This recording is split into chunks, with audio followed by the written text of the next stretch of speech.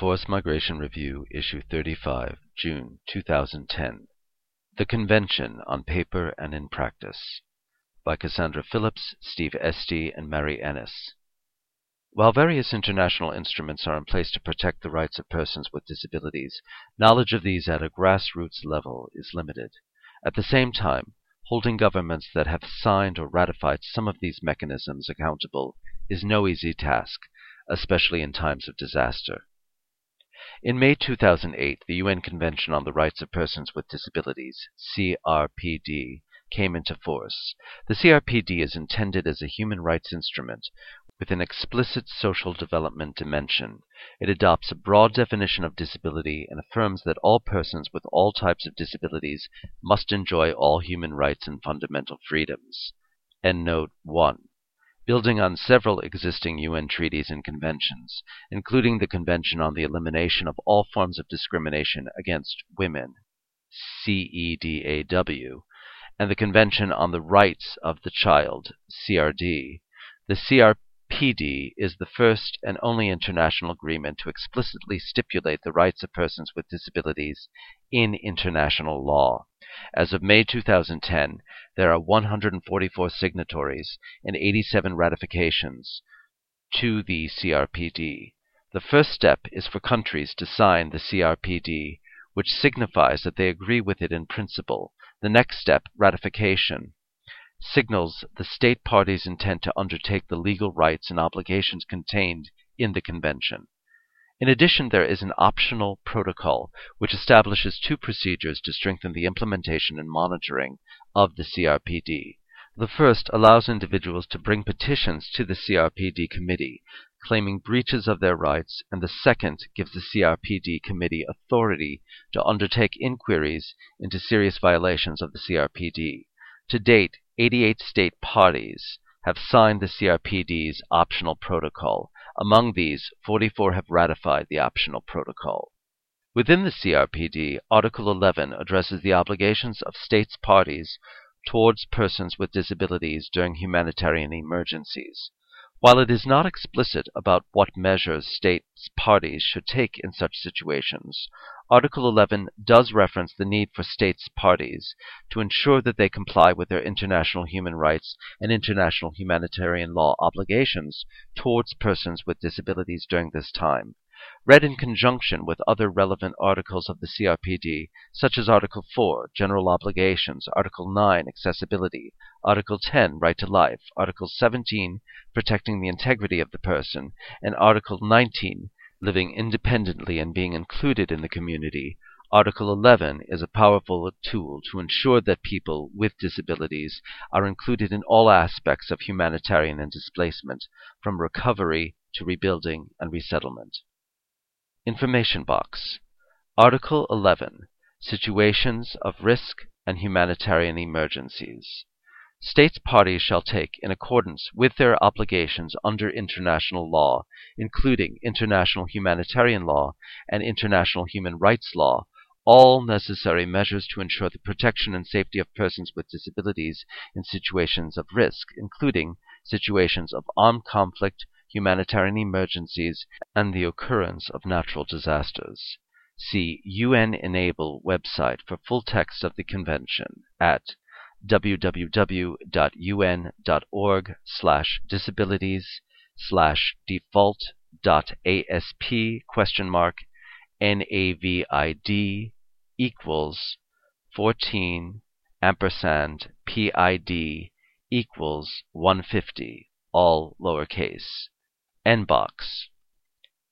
In practice, the social situation for persons with disabilities is grave in many developing countries long before natural disasters strike. In Haiti, for example, in addition to the economic hardship and political unrest affecting society, persons with disabilities are generally treated as outcasts as a result of social stigma stemming mainly from superstition and the practice of voodoo.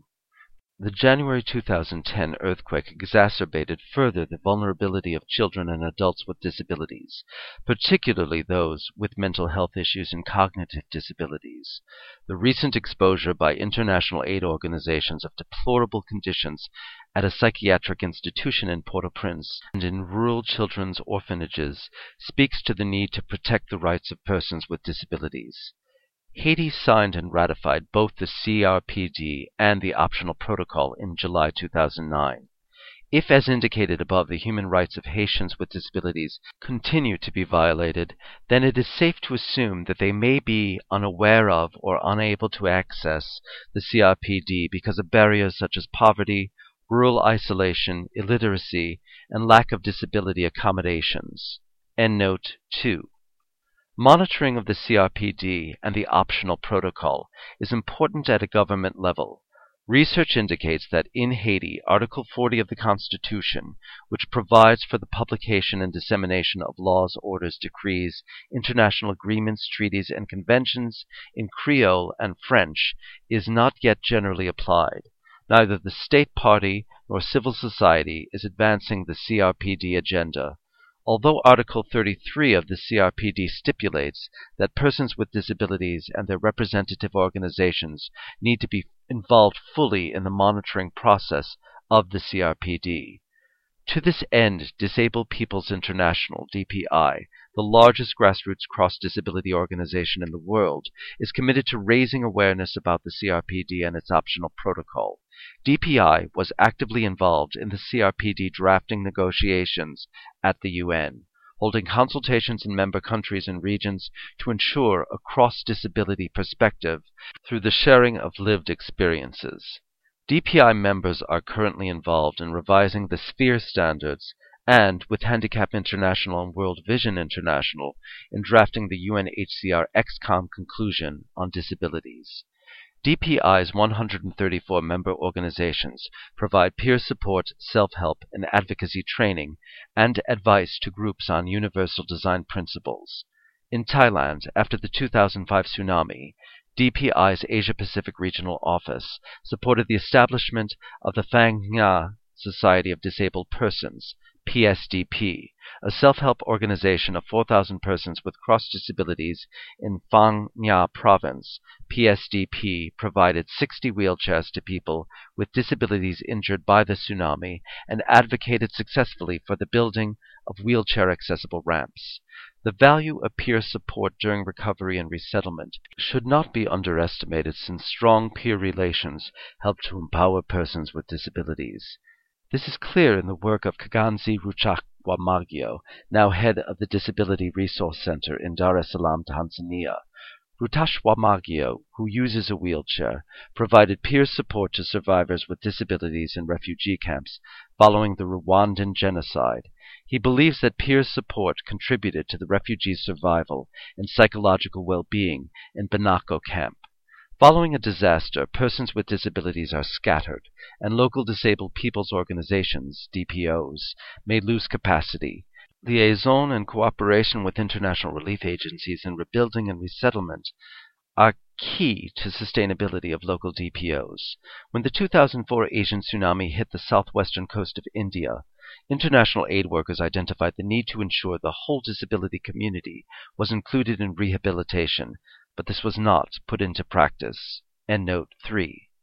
The result was increased isolation and neglect of particularly vulnerable groups, such as persons with cognitive disabilities, women with disabilities, and children. Conclusion. In general, governments have not been successful in reporting to treaty monitoring bodies about how they are applying the various human rights conventions to persons with disabilities. The monitoring bodies have been equally remiss in not asking for this information. Adoption of the CRPD should facilitate change, and the EXCOM conclusion should help raise additional awareness. Persons with disabilities still face significant barriers at every stage of humanitarian crisis and internal displacement, as they flee in and around camps, en route to and upon return home. While addressing these challenges appears formidable, inclusion of DPOs in disaster management programs, interagency coordination mechanisms, and rehabilitation is essential to enable the immediate and long-term needs of persons with disabilities in disasters to be brought to the fore. Cassandra Phillips, lowercase CASSANDRAPHILLIPS at shaw.ca, is editor of Disability International. Steve Esty, lowercase STEVEN at DPI.org, is a human rights officer, and Mary Ennis is past executive director with Disabled Peoples International. www.dpi.org. Information box. CRPD tools. Once the CRPD was adopted in 2006, DPI created a ratification toolkit to support the global campaign for signature and ratification of the CRPD, and then in 2007, with funding from the Ministry of Foreign Affairs of Finland, published an implementation toolkit to assist states parties with the subsequent implementation phase of the CRPD. The ratification and implementation toolkits are to be found online at www.icrpd.net. Endbox. Endnote 1. www.un.org/disabilities/. Endnote 2. Such as plain language translation of CRPD in Creole. Endnote 3. Kett, Stubbs, and Yeo, IDDC, 2005. www.ucl.ac.uk/lc-ccr/projects/conflict/IDDC.